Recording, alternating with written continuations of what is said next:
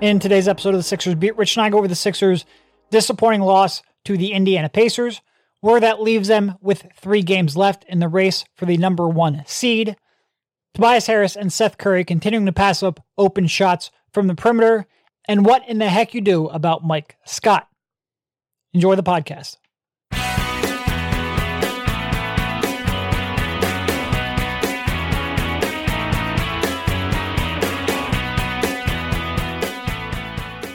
All right, welcome everybody. This is Derek Bodner, joined by Rich Hoffman on the Sixers Beat, a part of the Athletics Podcast Network, doing something we don't do all that often, talking about a loss. The Sixers' 8-game winning streak snapped by the Indiana Pacers, who are fighting for playoff positioning and for a little bit of calm in the storm after a really tough couple of weeks for that franchise.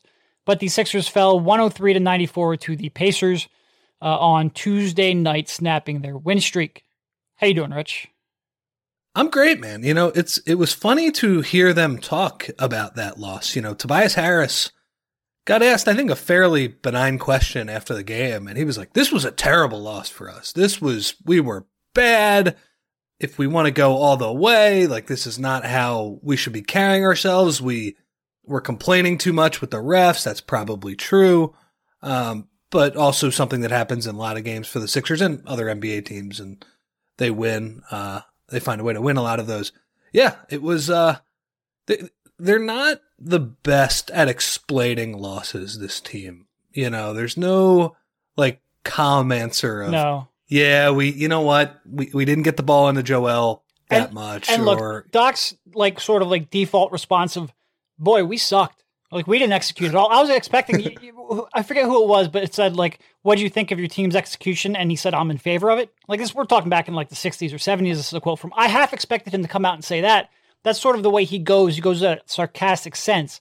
But yeah, other than that, and look, they haven't had a whole lot of practice explaining losses. Like, this is a rare occurrence of late.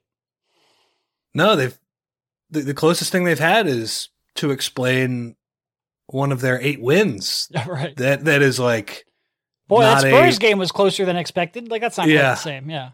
It's not a perfect performance, and it wasn't. You know, I do think there is a worthy distinction between a bad win and a good win. Like, you want to continually keep playing at a high level. Yeah, they were bad last night. It was different than some of the bad losses earlier in the season, though, when, you know, I'm thinking back to, like, the Cleveland game earlier in the season when they didn't have Embiid. I'm thinking back to the Detroit loss. I don't know. That was probably like a couple weeks into the season. When, like, those games, the Sixers just didn't have it from the jump. And you knew, oh, okay, they're going to get killed tonight. That's fine. Whether it's a schedule loss or a Joe's not here loss, combination of the two, whatever. Last night, a little bit different because they played pretty well in the first half. Like, built an 11-point lead. Offense was humming.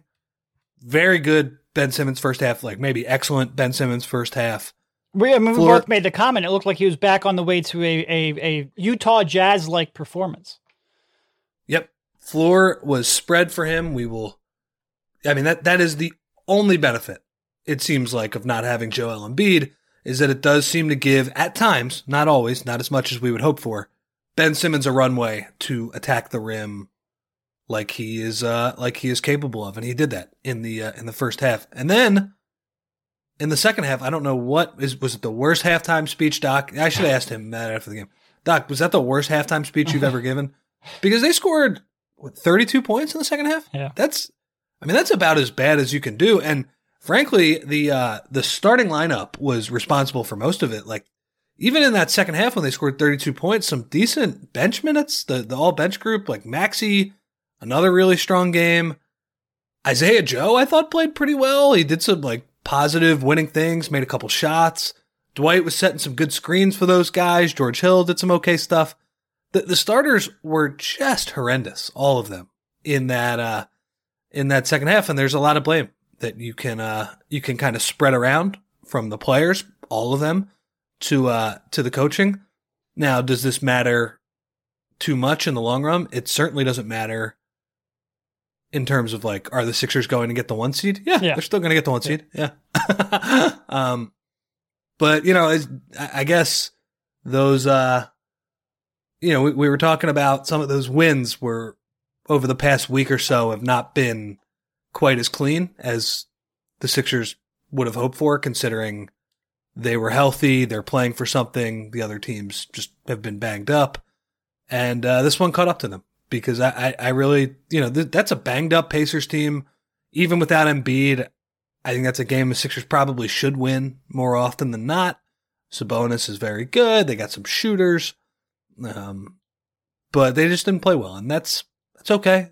That doesn't happen all that much. But it was a missed opportunity for sure. Yeah. And I mean, like you said, the Sixers were without a lot of talent, obviously. When you have Joel Embiid, but then Furkan Korkmaz, Matisse Thybulle, Shake Milton was a late scratch. Like you mentioned, the Pacers without Brogdon and Turner, though, and Warren, who's been out for most of the season, those are pretty big absences as well.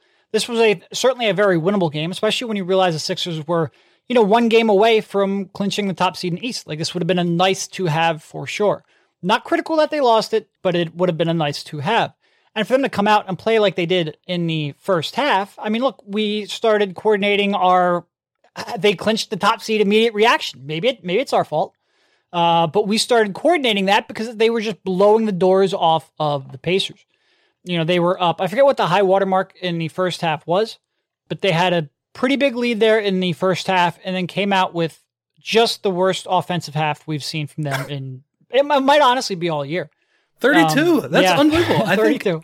I think Ruben Frank had the stat. He looked it up on StatHead that it was the lowest points per game, I believe, since December or in a half for the Sixers since December 2016. Yeah. Yeah. There's been some bad teams, but not really. Mostly good teams, but that's a lot of basketball. Well, I was thinking of that second half when Joel missed most of the second half, and Embiid and Simmons were hurt. But yeah, there's been a lot of basketball in between that and there. It was bad. And I thought in the third quarter, it wasn't a train wreck yet. They missed some shots. Yep. Like that tends to happen, though. When you miss some shots, it gets into your head. You press a little more. Your defense isn't playing as well. You're playing more in the half court. And when this team is confined to a half court, this team still, for as strong as they've been, and as much as we talk about, like, hey, they're going to be the one seed, they're a really good team, they're a dominant defense, blah, blah, blah, blah, blah, blah, blah. When they're confined to a half court, outside of Joel Embiid, I don't really know what their identity is. I don't really know what you can count on all that much. And Simmons in the first half got a lot of looks in transition, got a lot of looks in early offense before the defense was truly set and matched up. But when the game slowed down, he sort of went back into his shell a little bit. And you didn't get that Utah performance that you got from Ben Simmons.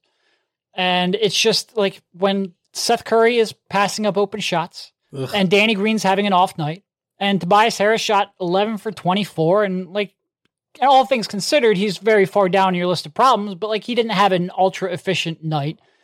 I don't 100% know what you rely on when Joel Embiid's out. And that's why you still have, through all of the accolades they've gotten, they're still a middle of the pack defense, and in the playoffs, a middle of the pack offense, and in the playoffs, a middle of the pack offense.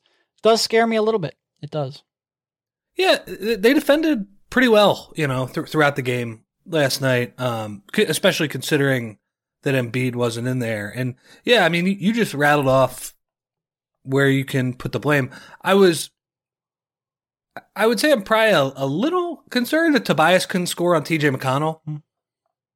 Like they were trying to get him on a couple of possessions late in that game against isolation hunting mismatch basketball, which he has done pretty well with in the crunch time this season. And, for whatever reason, it wasn't happening last night. I mean, he looked like he was getting similar shots to what he gets. Like he's never going to shoot a ton of free throws in that situation. It's always going to be kind of a physical drive or a post up, rise up and shoot over the guy, whether it's a floater or mid-range jumper. And they weren't going in. So that's concerning. He was not quite as good. And yeah, with Simmons, he shot 3 free throws in the first 6 minutes of the game. And one of those was an N1, obviously, because why would he get fouled shooting a 3? Because he never shoots a 3. So he shoots 3 free throws in the first 6 minutes of the game. I don't know. I'm not looking at what he finished with, but we're talking about probably like 30 plus minutes the rest of the game. 0 free throws. And look, that's just not his game, but that is something we need to point out, like that it is not his game. Because in that fourth quarter when everybody else is struggling, and you know what? I do agree with you. Like, if Danny Green makes a couple of those threes in the third quarter when he was wide open, it could be a different game. It started out kind of looking like that first half. But I think that's one of the reasons why Embiid is going to be, you know, an all-NBA player or MVP level player, is because when the Sixers are struggling, Ben Simmons cannot get them out of their rut with free throws and just getting cheap points. That's the one thing, like, watching Ben, he does not score cheap points. Everything is like super pretty, a nice dunk. Like, well, a couple of those turnarounds last night were a little bit cheap, but not with regularity for sure. Yeah, I mean, and can we? I just want to go on record. Ben Simmons has not turned a corner. You're not going to see that jump shot unleashed in the playoffs. It's not something you can count on. It's just one game. Maybe I'm wrong, but right now it's a game. We'll see what happens going forward. Let's not make too big of a deal of the fact that he hit some late shot clock turnaround jumpers. Please, please. You just said it too. Late shot clock turnaround jumper. Throughout his career, he has shown not just a willingness, but those are the only ones he likes, because you can't hold it against them. There's something in his head that says, this is the toughest shot, and it is. The toughest shot to take. So if I miss, who cares? No big deal. Honestly, like, those shots are terrible. I don't like them at all. He has to shoot them, like, on a couple of occasions. Like, I mean, and good for him knocking them down. But yeah, like, if you look at his style points on his buckets, they're all really high. Like, they're like nice. Oh, that offensive rebound putback, which I don't think was initially maybe his plan, but I think he realized he came up short quickly and has a quick second jump, and it was real pretty. But yeah. As you all know by now, we've teamed up with BetMGM this season. We'll be using the BetMGM lines to make all our picks, and we'll have special offers for our listeners each week. If you haven't signed up for BetMGM yet, use the bonus code TABasketball, and you'll get a 1-year subscription to The Athletic. Plus, up to a $1,000 first bet offer on your first wager with BetMGM. Here's how it works. Download the BetMGM app and sign up using bonus code TABasketball. Make your first deposit of at least $10. Place your first bet on any game. Claim your voucher for a 1-year subscription to The Athletic.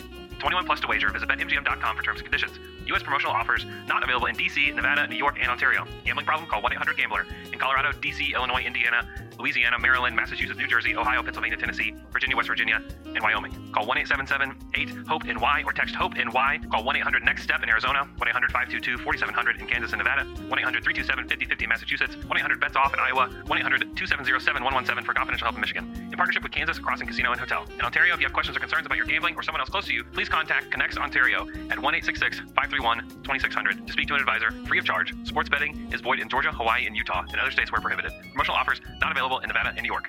Don't forget, if you haven't signed up for BetMGM yet, use the bonus code TABasketball and you'll get a 1-year subscription to The Athletic, plus up to a $1,000 first bet offer on your first wager. Yeah, it almost looked like that was the, I guess that's called like a dinner served in an NBA street, or like an off the backboard. Like, I don't know what they exactly called it, but it almost looked like he kind of did that off the front rim, which was, I mean, that was impressive. Some of those transition dunks were just very forceful, dominant dunks, but he does not get you the cheap points to Joel Embiid. Joel Embiid is on one end of the spectrum with cheap points. That guy lives in the cheap points. Like, he is, you know, he's like the guy in Breaking Bad who's like laying on all the money at the end. I haven't seen that show, but that meme, just him laying. Whoa! You've never seen Breaking Bad?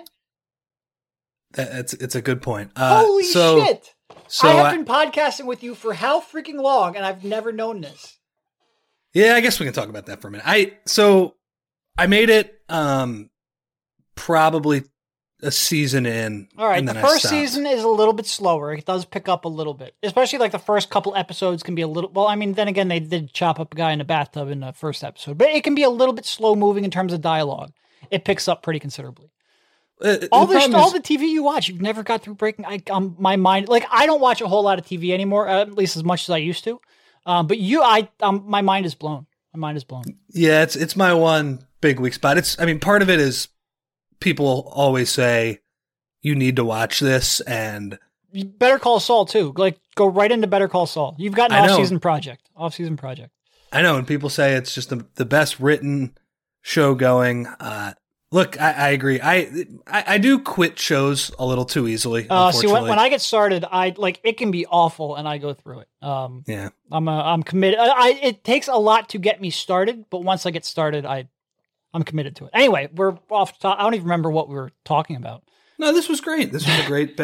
I'm literally like, there's very few things that you say that surprise. I mean, look, I talk to you more than most of my family, and I've been doing that for a long time. So there's very few things that you say where it's like, that blows my mind. That blew my mind. I thought that show would be right up your alley. I kind of already know what happens at the end of it. Not that would take away from my enjoyment, but it's been spoiled. Yeah, no, there's a lot of stuff I could watch from that. Anyway. Joel Embiid he's the guy laying on the money with the cheap points, because that is what he can do for the Sixers when they don't have it going. And Ben, look, I thought for the most part he played a pretty good game last night, but at the end, like when the Sixers kind of needed him, that game was calling for him to kind of take the game by is that a Brett thing? Take the game by the neck or something like that? I forget what the term is. That was clumsy how I said it as well. This has been a clumsy That's all right. 5 minutes of I'm not paying podcasting. attention to a word you said. My mind is still elsewhere. Yeah. So Albuquerque. he didn't take over the game. That's okay. But like, I would say that every player in that starting lineup was bad. He was bad. Like you mentioned the Seth Curry passing up threes. What the hell, man? Honestly, he's played pretty well over the past, 6-7 games. Looks like he's moving a little bit better, all that stuff.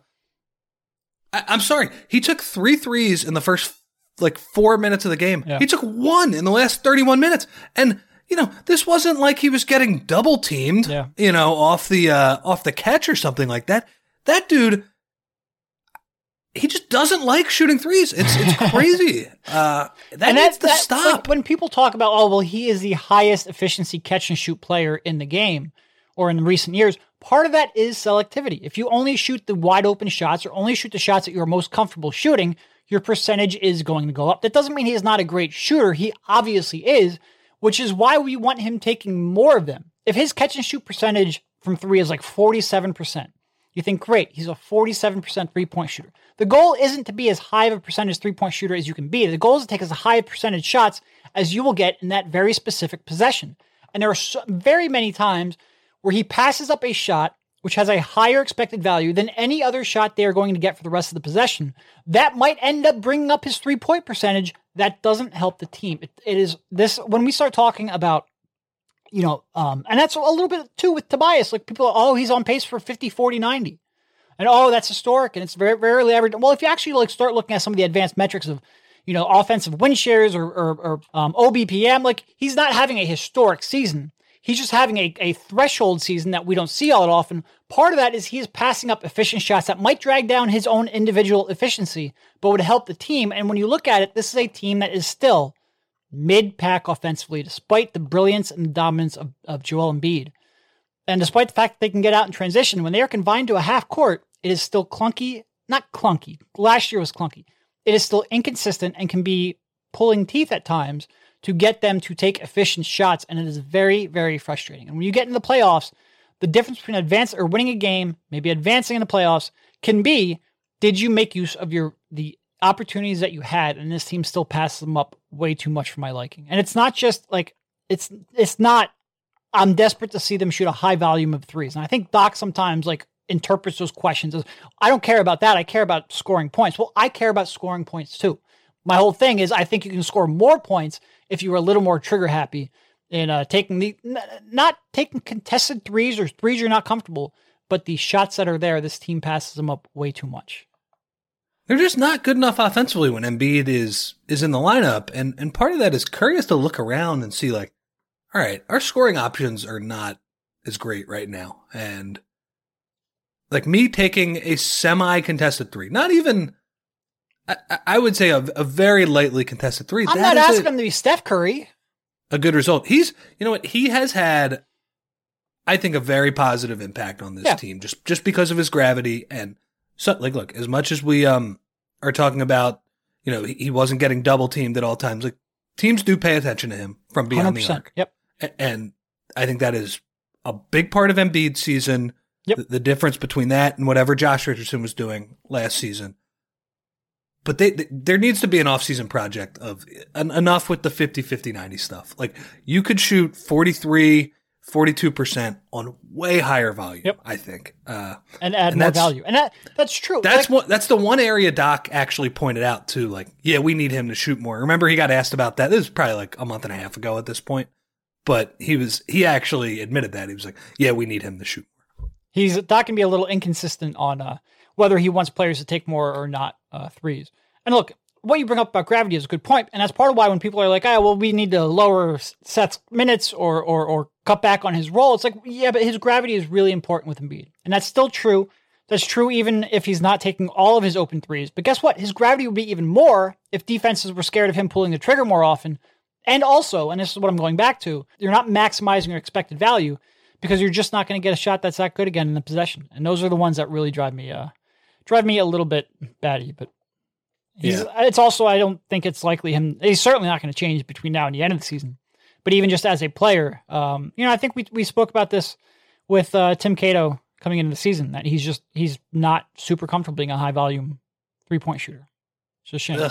He should. So that's one thing. If I could shoot like that, man, you couldn't get me to stop shooting. You could not get me to stop shooting. Honestly, too, and I get excited when he takes kind of a bad one. He took one in the early possession of last night's game where he got Sabonis switched onto him, and he took a step back in the right corner. I think some people probably would watch that and think like, bad shot or whatever. I was fired up. I was like, that is good. He's hunting threes. That's what they need from him tonight. And when they don't have Embiid, obviously you want them to feel the game. You don't want them to be forcing things too much. But man, like if he plays 30 minutes in a game without Embiid, I want him taking like 8-9 threes in that game.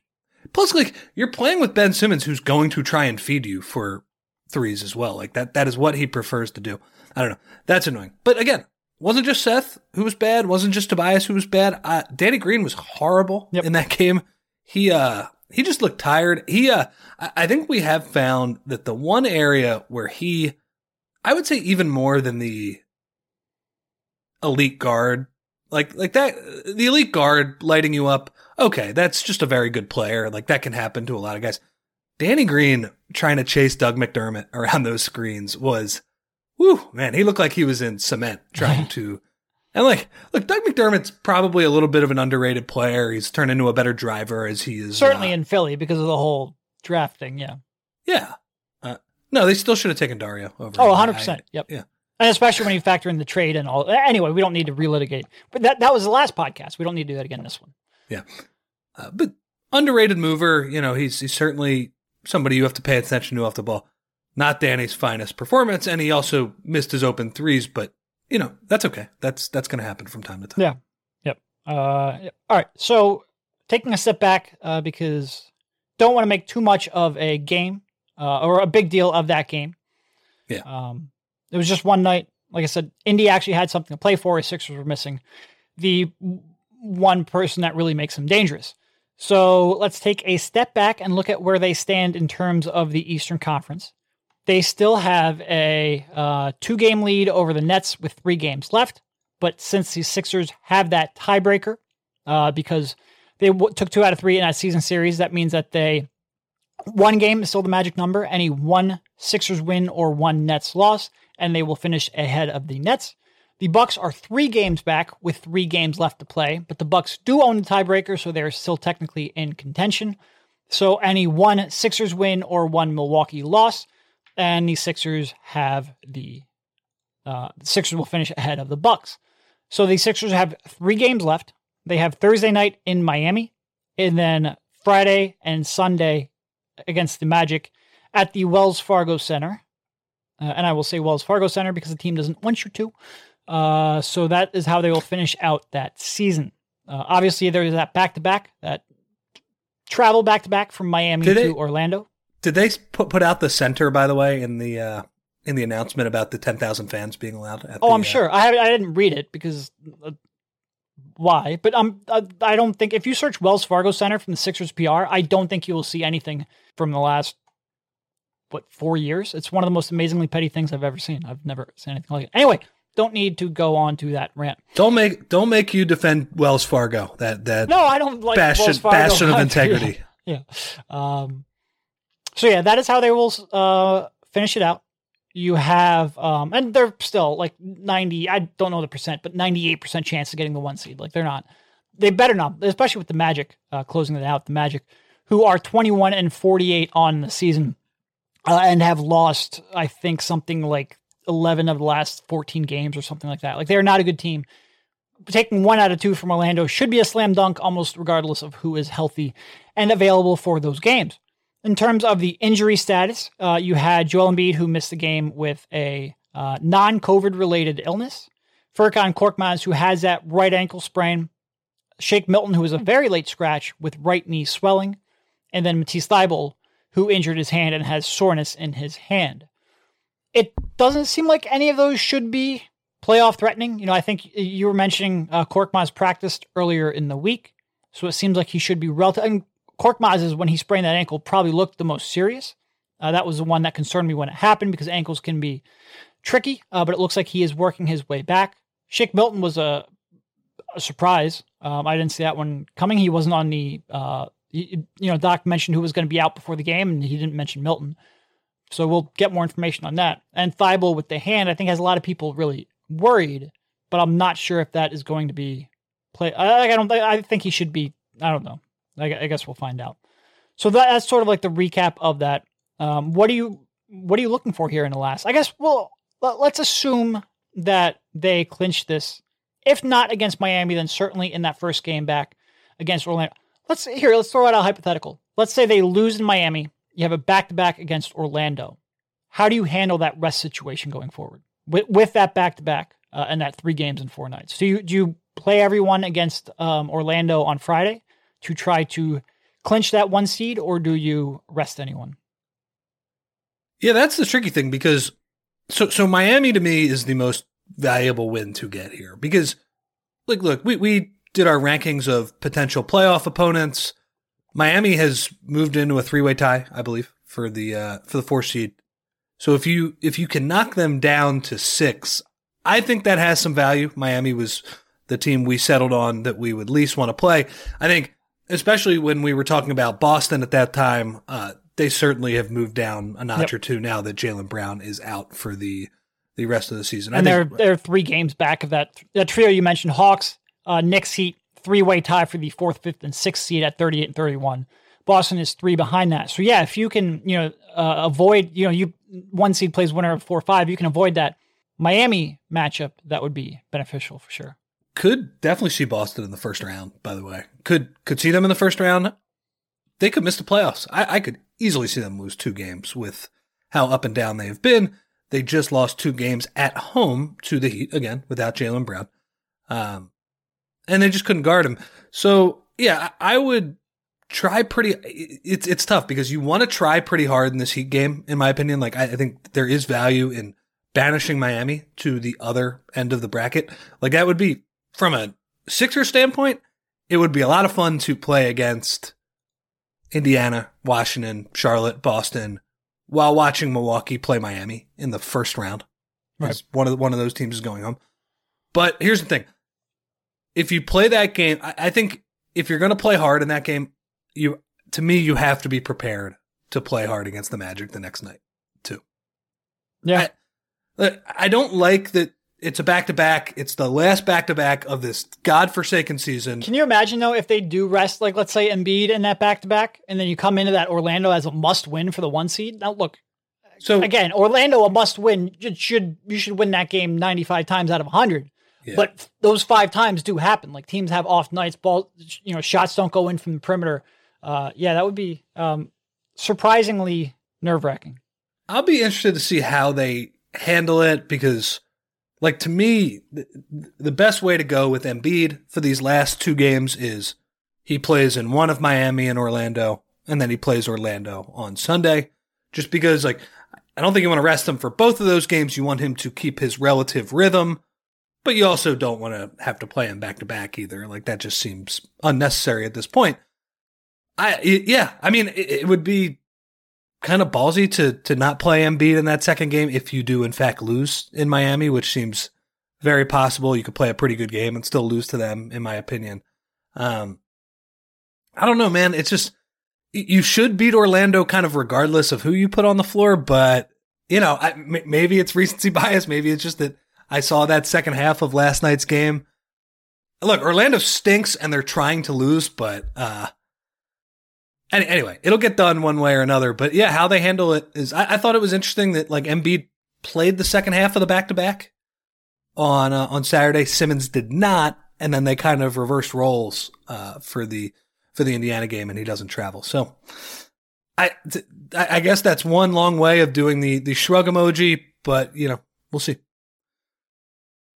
Sorry, I had myself muted. Really what you're hoping is that, nice catch. Really what you're hoping is that they take care of business in Miami. You don't have to worry about any of this. Because you look at Brooklyn, and Brooklyn just they're scheduled to get James Harden back after a month and a half absence. And the lineup they have, or the schedule they have left, Spurs, Bulls, Cavs, all in Brooklyn, all at home. So you don't expect them to lose a game, or at least you can't count on them to lose a game.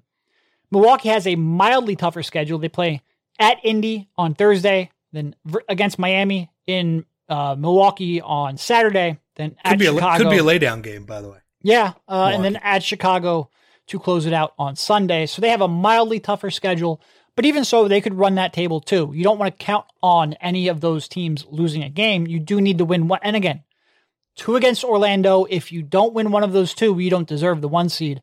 A team of the quality of the Sixers should be able to take care of that. It's just, you know, do you want to risk that by giving Embiid rest? Probably. If you drop Miami, come out, let Joel play 20 minutes, see how much they're blowing the door off of them. Hopefully it doesn't end up being a full workload kind of game. But yeah, it would be a little dicey to say, Joe, just sit it out. We're confident we'll win that final game. They probably will, but it would be very risky. I don't love the idea of playing them a back-to-back, but I also think it's a little easier when the break of the play-in tournament is following the Sixers. Like, he's going to be off for a week after this. And, and I think for the 1 seed, it might, like, I think everyone gets like 5 days, but everyone not in the play-in tournament gets 5 days. I think the 1 seed might legitimately be like a 7-day break in between. Yeah. So that is how I would go about it. I mean, look, if the Sixers want to make another alternate jersey, they have made many over their years. If they came out with a Knicks Hawks alternate jersey, as in the first round series, like for Miami, maybe they play against the Vice uniforms against the Sixers Knicks Hawks 4-5 alternates. That is what they're playing for, and I don't know. It's a good position for them to be in. You know, as I want to be fairly positive here to be able to kind of be the puppet master and control who is playing in the first round below you is a good feeling. But yeah, all things being equal, like I would try and avoid Milwaukee or Miami in the first round if you could do that. Yeah.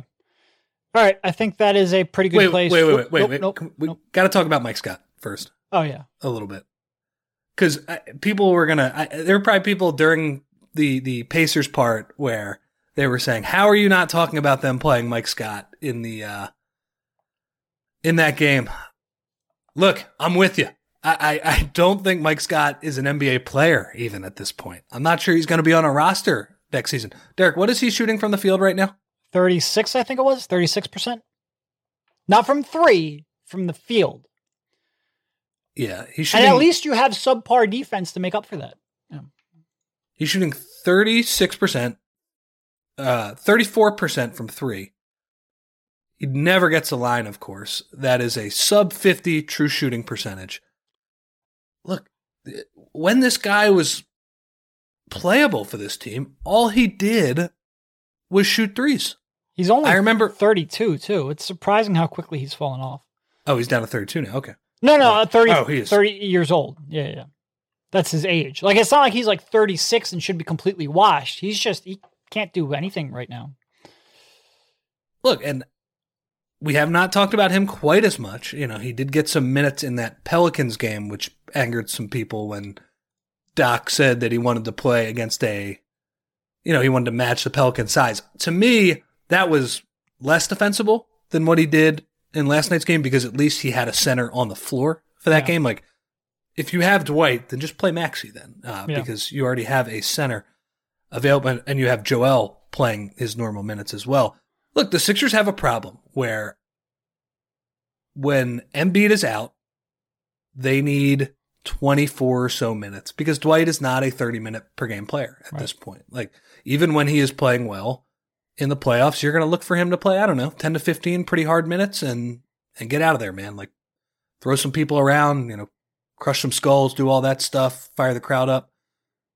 But in the regular season, even, you're not going to play him 30 minutes per game. So you're going to have to find, half a game of a center. They didn't, and this is what we've talked about for a long time. Not at the trade deadline, not in the buyout market. They did not get a playable stretch five. And what they have decided on is they're going to play Mike Scott. And by the way, I was a little bit surprised. That starting lineup last night, I don't know when Cleaning the Glass refreshes, but I looked right after the game. They have been a positive as far as the season has gone. No shit. Now, it's very minimal possessions. It's like 200 possessions, so not a ton, not something I would say is statistically significant, but certainly not, if you're pointing to it from Doc Rivers' standpoint, like, at least it hasn't killed them on the whole so far. And I get the idea of like, hey, look, Mike Scott should spread the floor and give Ben Simmons that runway, but he doesn't do it anymore. So it comes down to like, if Dwight Howard is not playable in a certain matchup in a playoff series, I have no idea what this team is going to do. They might turn to Mike Scott, and I'll just say it right now, like, this is going to make all the people who are angry about Mike Scott happy.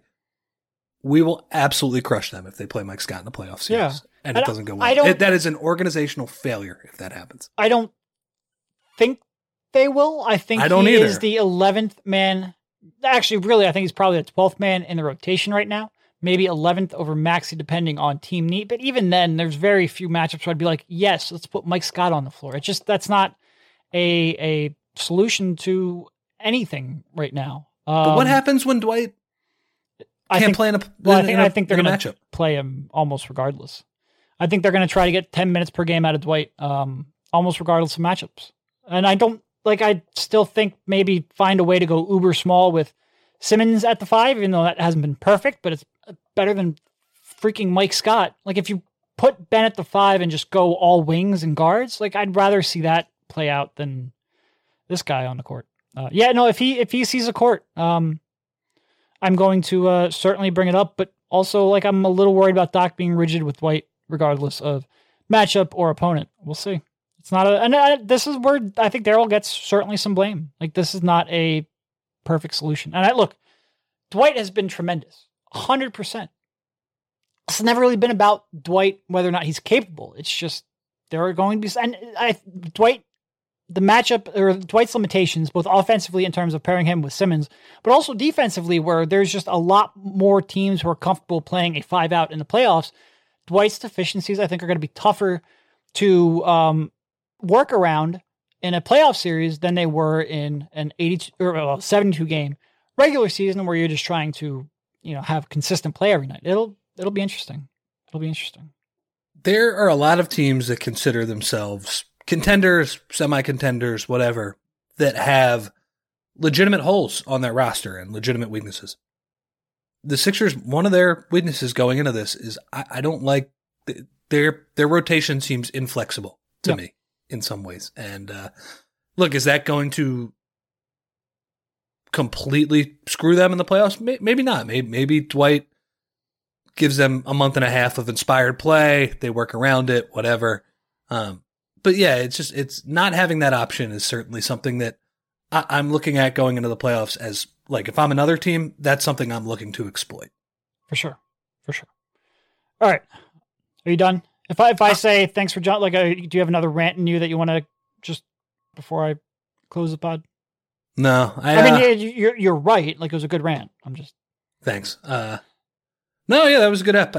We got some TV talk in. That's good. I still can't believe that. Anyway, thank you, Rich, for jumping on. Spend some time between now and the next podcast getting caught up on Breaking Bad, which has been off the air for 6 years now, and have a good one. See you, man.